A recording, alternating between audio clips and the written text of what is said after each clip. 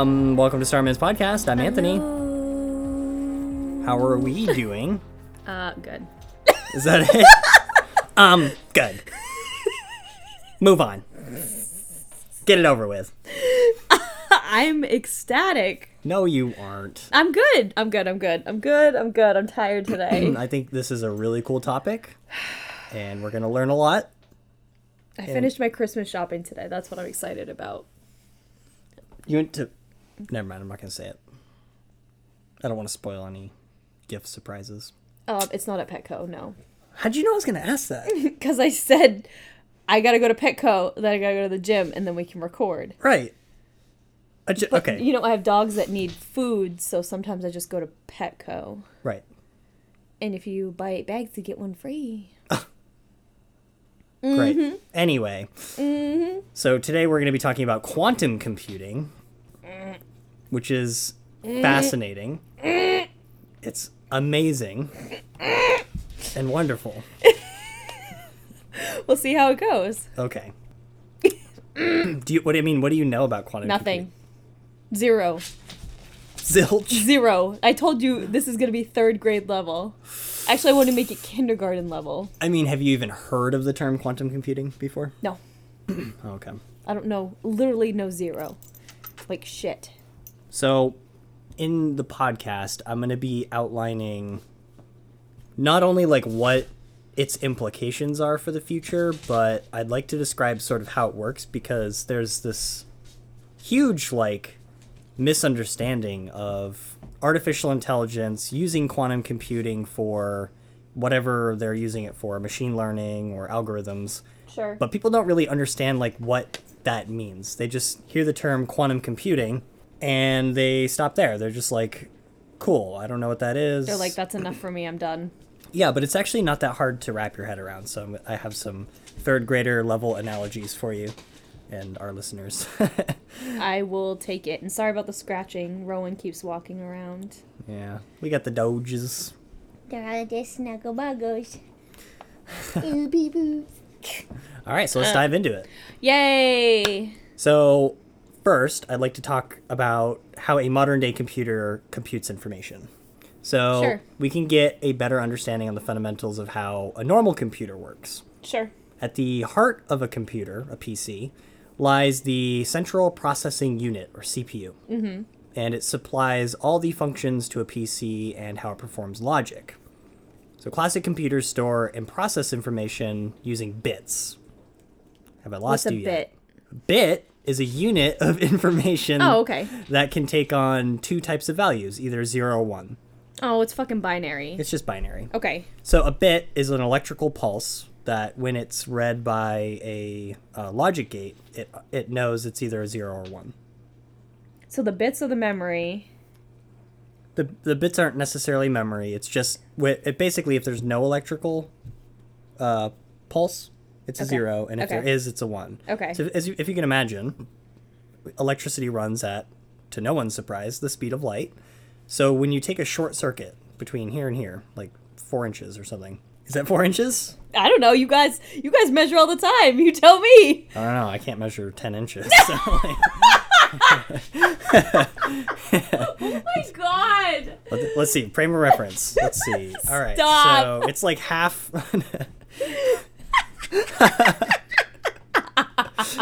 Jesus. All right. So anyway, if you send like 50 tiny electrical pulses really rapidly, you could get that done in microseconds. Sure. Right. So you can send a lot of information in binary over just one wire.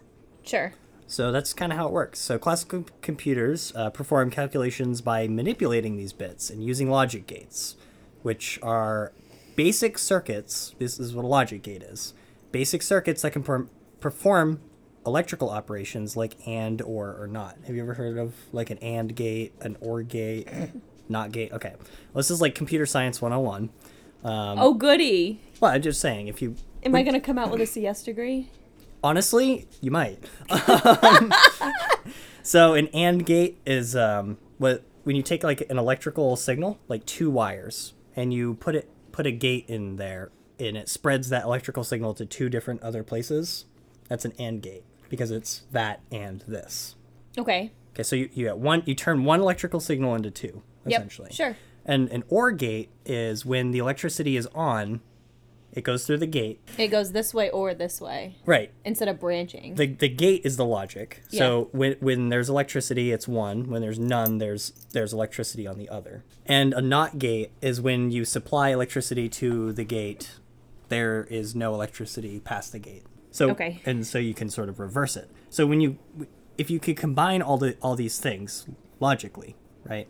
That means you can, with one electrical pulse, send binary data logically across like a central processing unit and do things like calculate numbers together. Sure. You know, if you wanted to add 2 plus 1, you could write in electricity something that will logically carry that process out. I'm kind of with you. Okay, keep going. So at the heart, the heartbeat of the CPU is an electrical pulse that continually pulses back and forth, turning on and off. Sure. So think of it like a human heart. I mean, obviously your heart doesn't turn on and off. That would be a big problem, but you get the idea. That's what dictates how fast everything goes. On one side of the processor, it gets hit at a logic gate and carries out information. On the other side, those are the sort of inductions of the central processing unit, is Okay. that heartbeat. And it's called the clock, naturally. Mm-hmm. So the faster the clock speed, the faster your CPU can operate. That's why sometimes you hear the term in gaming, which I fucking hate because most people that use this term have no idea what it means, but it's called overclocking. And so by today's standards, CPUs can operate at billions of times per second.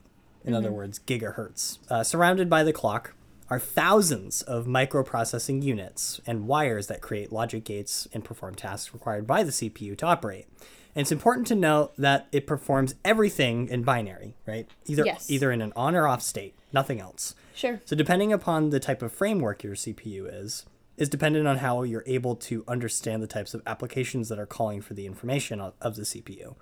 Meaning there's like ARM processors or x64, x86 processors.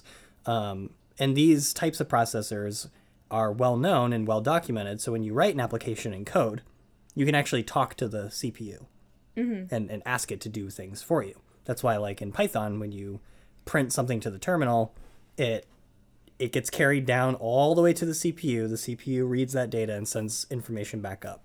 But it all gets translated to binary.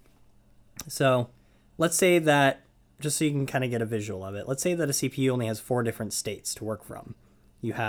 So the states are 2 binary numbers, either 0, 0, which we'll call A, 0, 1, which we'll call B, 1, 0, which we'll call C, and 1, 1. So you have 4 states of binary, right? So you could either have an electrical pulse that supplies a NOT gate, and that's A, or you could give it just 1 on one side, that's B, or the other side, that's C, or both at the same time, that's D. There's no other states possible in that framework, right? Okay. Obviously, CPUs have way larger binary frameworks, and they're in the millions, but just to keep it simple, you only have 4 in this example. Modern CPUs are a lot faster than this example, but we'll take our states and name them. And our application, we'll say, is the game Pong. Are you familiar with Pong? Yeah, of course. The game with the ball that moves back and forth. And for the input of the movement of the paddle in our application, we'll assign, let's say, A as a hit, and B as a goal, and C to move the paddle up, and D to move the paddle down. Sure. Obviously, you need more logic than that, but just keeping it simple. So when we press the up arrow key on our keyboard, the PC takes in that electrical signal, the application, in this example, the code base of Pong. It tells the CPU with its code, and then the CPU carries out that operation with its state, A. And it returns that math back to the application so the application knows what to do with it.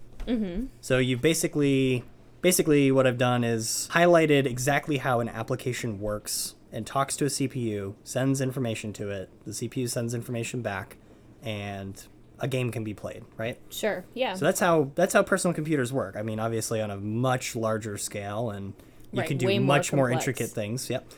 So as you can see with a modern CPU, it'd be pretty practical to create a 2D game of Pong. It's got everything we really need to accomplish it. Now, great developers can write better code and use math and shortcuts to accomplish greater feats. For example, in 1986, William Kahan and K.C. Nuge at Berkeley wrote an unpublished paper describing how to calculate the square root using bit manipulation techniques. So essentially, they didn't have enough CPU power to work with. And so what they did was they created a mathematical bit manipulation that gave them more leeway. So this is actually really fascinating. So in the late 1980s, Cleve Moeller at Ardent Computers learned about this technique, and he passed that information on to his coworker Greg Walsh. Greg Walsh devised the now famous constant and fast inverse square root algorithm, which was found in the code base of a game called Doom. Do you remember Doom? Yeah. Yeah. So it's actually It's come a long way. Yeah. I mean, that was 1999 that game was. Wasn't that on like Atari? Yeah, I think it was. And then now it's like progressed into like I mean, full it still holds animation. up. Yeah. Yeah. So this was, and still today, an extremely perplexing algorithm that demonstrates some of the most intellectual and groundbreaking techniques in modern day computing. And yes, I mean modern, as in still 2022. And it's actually still used in 3D shaders today, because nobody has come up with a better and faster square root algorithm than this. Oh, okay. So, like, games today are still written with this function that was created in 1999 because it's so efficient Right. at doing what it does. Why not? So If it ain't broke, don't fix it. yeah, exactly. So the reason it's so groundbreaking is because it approximates the output of an inverse square root calculation by shifting the binary bits at the CPU's level, creating a shortcut around the math, but comes up with an answer almost perfectly identical but not exact to the actual calculation of an inverse square root. But why?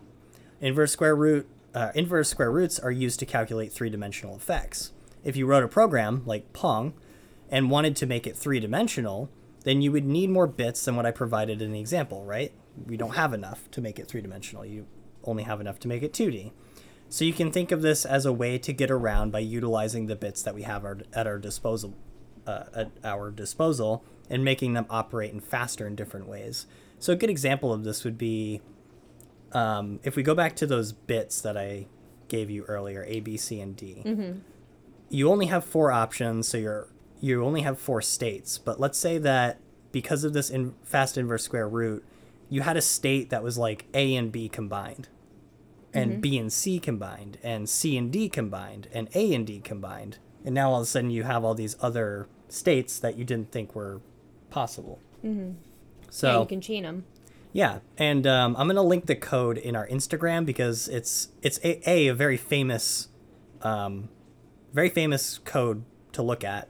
And B, if you're like a beginner programmer, this is a really fun thing to look at.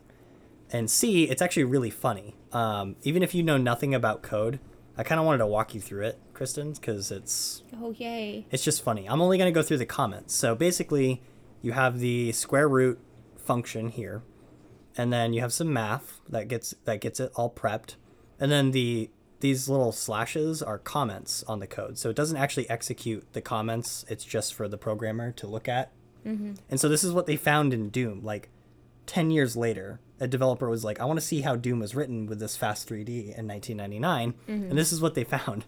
So you have on like line 6, I is the percentage long percentage and Y, which is like, what the fuck is that? And the comment is evil floating point bit hack.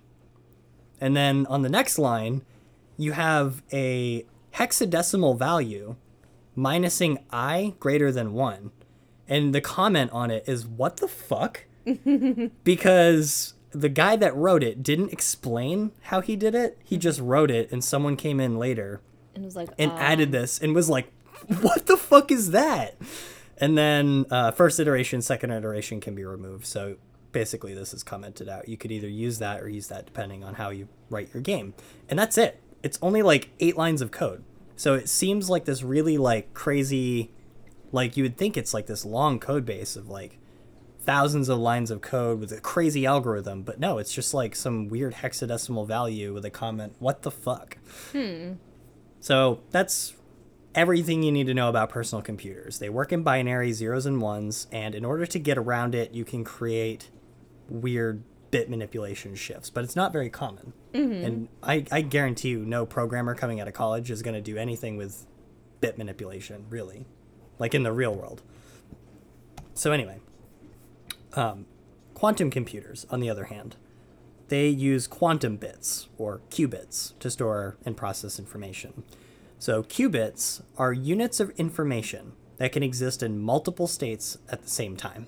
Oh, fuck me. This is where it gets quantum. Quantumception.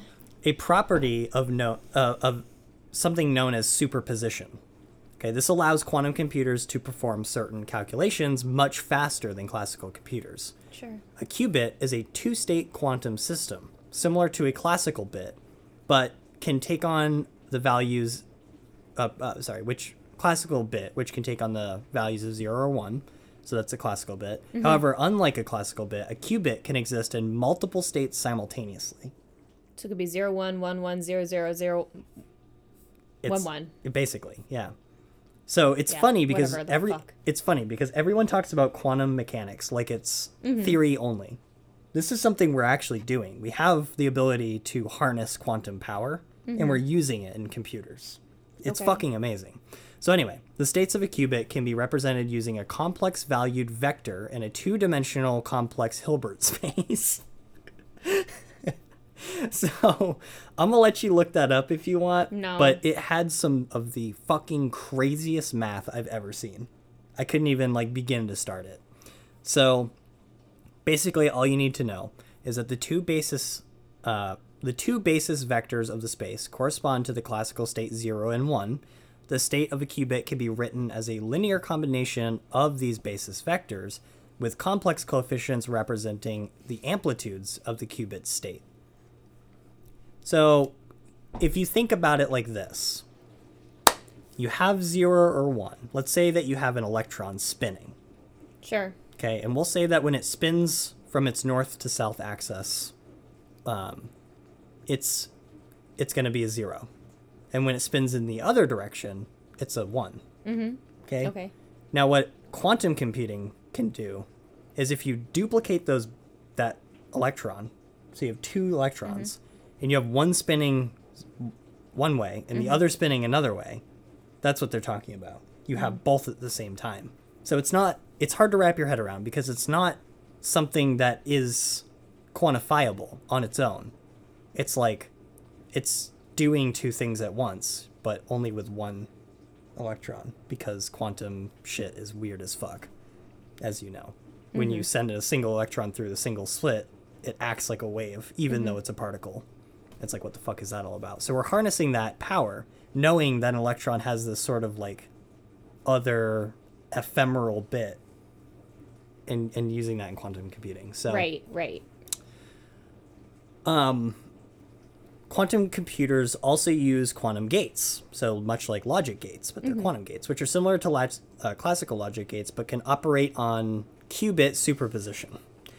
Quantum computers can perform operations on all the qubits in a quantum computer simultaneously, a process known as quantum parallelism. No, thank you. Because that's literally like dropping dimensions into the fucking multiverse. Right. No thanks. Yeah, you remember when we did that time episode and I had to describe it 700 different ways because our brains only work in 2 dimensions Oh, you or mean 3 logic? dimensions. Yeah. Yeah. This is sort of where I fell with quantum computing, studying it. I was like, okay, my brain is having a really hard time understanding what this means. So if you're a little lost, just enjoy the ride. So there are many, I want to talk about the potential applications for it now. We're done talking about the math. So I say that now, but I'm going to circle back to it. Can civilian general people use these, or is this such expensive new technology that it's Yeah, we're for actually the highest class people only? Yeah, we're going to go into that. I answer that exact same question towards the end. But let's talk about the applications first. So there are many potential applications for quantum computers, including searching large databases, optimizing complex systems. Can you use this on the Library of Babel? I think I talk about that too. Okay. Yeah, so anyway, your questions are good because it's exactly where my brain went. And simulating quantum systems. However, quantum computers are still in early stages of development and are not yet widely available to the public. Okay. So anyway, It makes sense though. It's expensive new technology, Yeah. you know? So Exactly. why would we just drop this in civilian hands when yeah. We're also I going to don't know. talk about how it's probably not perfected either? they're not, and they're also how they're built, which we're going to talk about a little bit. Is you'll understand why you can't just have one. So researchers have already demonstrated a number of interesting applications for quantum computers, including quantum simulation, which is used to simulate quantum systems, which could be useful for studying complex chemical reactions, Ooh. material design, and other phenomena that are difficult to study using classical computing. Researchers have used quantum computers to simulate the behavior of molecules, which could be useful for developing new drugs and materials in the medical field. Or drop it into CERN. Right. I mean, imagine like the metaverse, except not the metaverse, because the metaverse is shitty. But like, imagine the quantum computer creates an environment, like a virtual reality environment, where you can mix chemical compositions together without the risk of getting hurt or injured by them. Right. You wouldn't need a hood. You wouldn't need a mask. Right. You could just do whatever the Or a fuck you lab. wanted in there. Right. And it would simulate it to real world reactions. Okay. Classical computers can't do that. It's too complex. There's too many variables that can happen. Right. But a quantum computer, no problem. Another application is optimization. So quantum computers can be used to solve optimization problems, which involve finding the best solution of a set of possible solutions. Hence optimization. Right. Fun fact, and I want to pause here. Well, not pause the episode, but pause my brain for a second from reading this. Did you know that we... No. I can tell you right now. On this episode, no, I don't know. You might. Okay, fine. Whatever. Japan's subway system is actually designed from bacteria.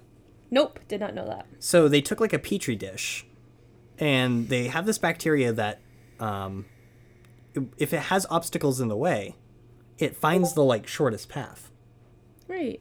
Like biology can do that, which is really fucking crazy to think about. How does it know? If Because it has a sense of, it has a thing. It has innate intelligence. Right. But it's just so It's just like- fascinating. have you ever done the university challenge, the campus challenge? No. Where so you go to a university, they tend to pave sidewalks and squares around buildings, around stuff. Say you have a quad or whatever, a big grassy area, and the buildings are like set up in a certain way, not perfectly spaced apart. It's theorized that instead of paving in a square, you wait 1 year and the students will pack down the paths. Oh, yes. The most direct paths, and then you go in and create sidewalks on those paths. Yes. UMaine is a great example. They didn't do it, but they're attempted to do it as a research project. Because there's diagonals all across the quad, and no one ever uses the perfect square because everyone just walks on the grass. Yeah, I think there's a university in Ohio that does that. Yeah. And it's crazy because it's like this big field, and there's just these roads that are like... Zigzagged. It's like there's no rhyme or reason, but that was what people were walking on. Right, so but now that's the people walk on that. Look at the building across there. I'm not going to walk straight ahead, take a right, through the quad. I'm going to fucking Right. walk diagonal because I'm a lazy piece of shit. Yeah, and it looks so So- cool because it's like just nature. Yeah. But yeah. So that's what reminds me of it. Yeah, same idea, and quantum computing can be used for something like that, where you give it a set of really complex instructions, and it's like, oh yeah, that's the best way to do it. Right. Optimizes it. It's But also I'm not good surprised for Japan did that at all. Zero surprises. right. Yeah, I think so. Like the researcher put like a simulated city in like a big petri dish, and then just dropped like these bacteria, like what do you call them, samples, and just let it sit, and it was like. From here to here, it was like that was the shortest path, like through the city. Yeah. And then they just like that's what they built for the subways. I was like, what the fuck? That's so cool. Anyway, it could be used for applications such as logistics too, and finance and machine learning optimization. And speaking of machine learning, it can also be used for that. So it has the potential to be used for machine learning tasks such as pattern recognition and classification of items. Sure. Because classical computers right now need training data to accomplish something. So if you're like pointed a camera and took a picture at a microphone, how do you tell an application that's a microphone? What you do is you send the algorithm 7 million pictures of microphones, and it starts to recognize patterns of Sure. it. Okay, most microphones have this type of shape, and then it These learns. colors, yeah. Right. So quantum computing could be used to accelerate that, because machine learning, that's its biggest hurdle, is like training data. So cryptography. This is actually a part of what I do for my job, in a weird way. So it could potentially be used to break some of the encryption algorithms that are currently used to secure communication, such as like TCP/IP and networking, or SSH, whatever. However, researchers are also working on developing new quantum-resistant encryption algorithms that could be used to secure communications against quantum attacks. So we have the hindsight now, where the scientists and government are the only people that own quantum computers. And like, before we give this to the general public, let's fix our encryption standards, because SHA-256, which is a encryption standard that is so hardened now, a regular computer couldn't crack it in a lifetime. If I wrote a program to try to crack SHA-256, it would take my laptop like 800 years. So if we use that type of encryption to encrypt your network traffic, right? So let's say you're a finance person and you're sending credit cards across the network, Sure. but you encrypt it with SHA-256. Now you know that I'm not going to be able to hack you, Right. at least in 800 years, which is fine. That must be expensive to use then. What? Utilize that system. Oh, I'm yeah. sure you can't just hand that to anybody. Right. So what we're doing is we're asking quantum computers to create an algorithm it's so hardened that even quantum computers can't break it. So that's pretty cool. And I wanted to talk a little bit about the Enigma machine. Do you know what that is? No, but it actually sounds familiar. It's actually super old. So it's a cipher device developed and used in the early to mid 20th century to protect commercial, diplomatic, and military communication. So it's this big box. It's like a wooden box. And it was extensively used by Nazi Germany during World War II, and in all branches of German military. This thing looks pretty sweet. So the America got their hands on this thing. You can actually buy them today too, like online, and it works. It's actually a pretty well-known algorithm now, but back then it was like perplexing.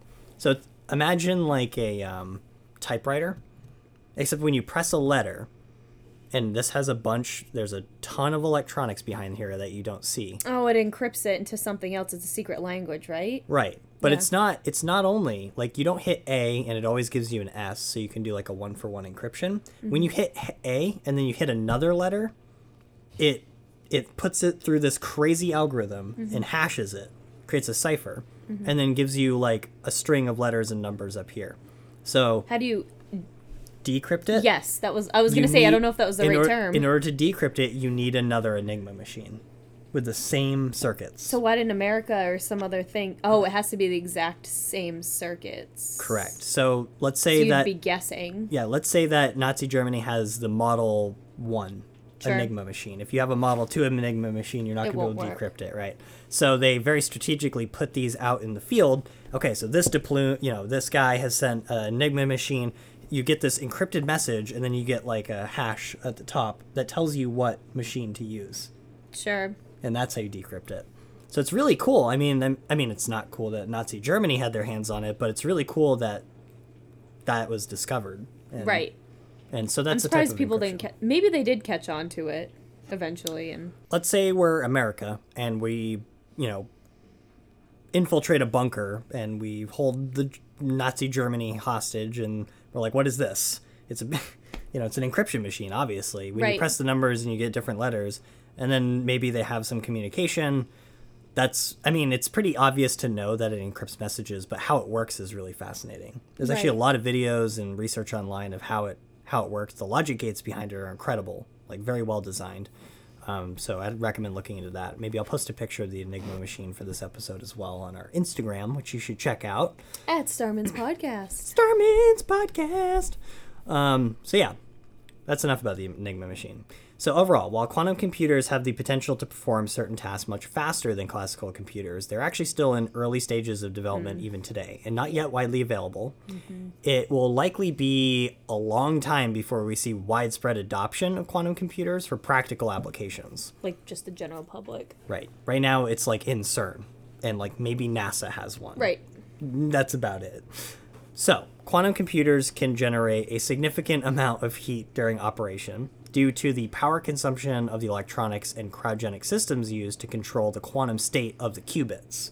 So, in order to create quantum mechanics... Do they use like a nitrogen pump? Oh, yeah. Yeah. It's like... That's a lot of fucking heat then to it's have like to use. a lot of power. That's what they use for like reactors and stuff. Yeah, to cool them down. Well, now, with the adoption of nuclear fusion, we could harness the power of quantum computers. Which is fucking wild. We Actually, better do an episode on that. Actually, yeah, we should. It's insane.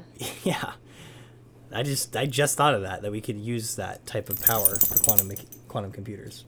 Yes, absolutely. Yeah, so to keep quantum computers cool, they're often cooled using cryogenic systems. Yeah. That uses liquid helium or nitrogen to cool the electronics and qubits to extremely low temperatures. This is necessary because the qubits used in quantum computers are typically made from superconducting materials, which only behave as qubits in like extremely low temperatures, which is actually a pretty well-known thing. Superconductivity is a set of physical properties observed in certain materials where electrical resistance vanishes and magnetic flux fields are expelled from the material. You might have seen this if you looked at those maglev tracks. Have you ever seen those? Where it's like they take like a piece of material, cool it, super cool it, and they put it on a magnet track and it like flies around it. You haven't seen those? So I'll show you a video of it. I'll probably, that'll be my third post on Instagram. Sure. Those are really cool, but that's quantum mechanics at play. Sure. So the cryogenic cooling systems used to cool quantum computers can be quite complex, and they also require a lot of infrastructure, like huge infrastructure. If you look at a computer a picture of a quantum computer, they're nothing like what you think they are. I mean, this is a quantum computer. It's basically It just looks like a pretty tower. yeah, it's like this crazy tower that works from top down. Tower of like That's the copper CEO and of gold Google. and Apparently Google has one. Great. I'm not surprised. Yeah, so it's like this tower, circular tower, ton of stuff going on, lots of electronics. Layers, circles, lines, Yeah. grids. Yep. Vacuum pumps, Overwhelming. cryo coolers, refrigeration systems, the whole 9 yards. So keeping the quantum computer at the proper temperature is critical in its operation, as even small changes in temperature can cause qubits to lose their quantum properties and stop functioning correctly, which is like the whole point of it. So it's very unlikely that in the next, say, 10 years, you'll have a supercomputer playing video games off it. It's not really made for that. It's only really made for intricate mathematics. That's about it. Sure. So, as much as you want to get your hopes up, the newest VR simulated Pong game of Oh my God. 2030 The virtual not reality. this is not going to come out on That's- a supercomputer. That's what we're excited about is virtual reality Pong. Yeah. So that's about everything you need to know about That's plenty. Thank quantum computing. you. Thor, take a chill. Rowan, take a chill. Any questions? What? It's pretty cool. Can you apply it to the Library of Babel? Oh yeah. I thought I wrote it down, but I guess not. So, I mean, in theory, you could I mean, with classical computers, you can create a shortcut to generate every letter combination in the world, right? But a supercomputer could actually probably do it. Probably. Like, actually do it. Because the way it's achieved now is it's encrypted twice. You use the hash, you unhash it, and then it generates the text. Finds the text that you're looking for, and then shows you the page that it's on. It's reversible, which is really cool. But you're not actually getting... You had some skepticism around the Library of Babel at first, because you're like, but it's not really there. You're kind of searching for it. Yeah, no one's ever pulled out a real picture yet. Also that. So, what the fuck? You think of the odds by now. But imagine Or a picture of a dinosaur. that space. imagine that a quantum computer could find a picture in that. Right. Because it has Find enough, the code. It has the power to do that. It has the power. It has the power. It's got the juice. It's got the juice. Literally, it's got the juice. That would be sick. So yeah, there you go. Quantum computers are probably going to be used for pretty amazing things. I had a really good application for it. You know how we were talking about taking pictures of distant stars for rogue planets, or not rogue planets, but potentially habitable planets, and like layering those pictures on top of each other and finding like The wobble. the wobble. Yeah. If you were able to get data and just send it to a quantum computer to look for The wobble. if we gave it enough data and said like here's some wobbles that we've confirmed are planets, and you gave it data from like the entire Andromeda galaxy, it could probably be like, boom, here's all the planets in the Andromeda galaxy and their locations. Yeah, could you imagine that? No. And we're just like, oh shit, and then we point a telescope at it and we're like, look at that, there's a wobble, there's a planet there. Point the James Webb. And then- There's and a then- rogue planet. There's Planet X. Planet fucking X! We can find What's planet X! We can't. I mean, even with the supercomputer, That's the most you wouldn't excited be able I'm to find. right now. Although, Fuck Library of Babel. I want to find Planet X. although Oh, God. you might be able to find the exact location that it should be if you gave it enough data. We don't have much data on it. That's the problem. Yeah, we only have its potential With- interactions on other planets. With your Uranus. Its potential interactions on Uranus. Uranus. right, and that's very little information. Mm-hmm. The rest is theoretical. What Is that is enough, this? Oh, it's a poster. I was like, is this a $44 quantum computer? No. I'm buying that right now. Nope. Yeah, As the FBI comes knocking on your door I know. I get it delivered. Like, what are you using this for? to find Planet X. Duh. You're like, Is the moon a superstructure? You're like, "Shh, he knows about Planet X. We have to capture him." Oh my god. Okay. Yeah, so if you guys have any suggestions for other future topics or anything you want us to talk about, hit us up at our Gmail. starmanspodcast@gmail.com. Do, do, do, do. Do-do-do-do-do-do. And hit us up at starmans.live, Or Which- follow us on Instagram. which you can find if you're listening to this on Apple Podcasts, Spotify, or iHeartRadio. Not sure why you're on iHeartRadio. You should probably be using something else, but here you are. Don't be judgy. What? iHeartRadio? Grandmas It's for grandmas.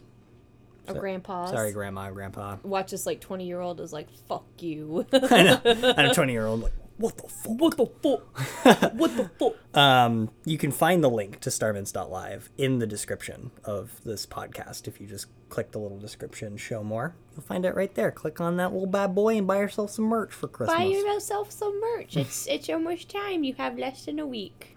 You have less than a week It by the will time this lands. Definitely not deliver in time for No, Christmas. you'll be but SOL, but maybe a late Xmas little cuckoo. Why not? Yeah, Why definitely. not? All right, yeah. Well, you want to tease your next thingy-majiggy? I'm gonna do another natural disaster episode. And it's gonna be another earthquake, but with a different outcome that's not a volcano. Bum, bum, bum. Sure. We'll drop back into 2011. That's all you get. All right, cool. Looking forward to it. The high school era. Damn, I'm old. I'm old, too. That's when I graduated. Same. Shit. All right. We'll see you guys in the next one. Bye! Bye.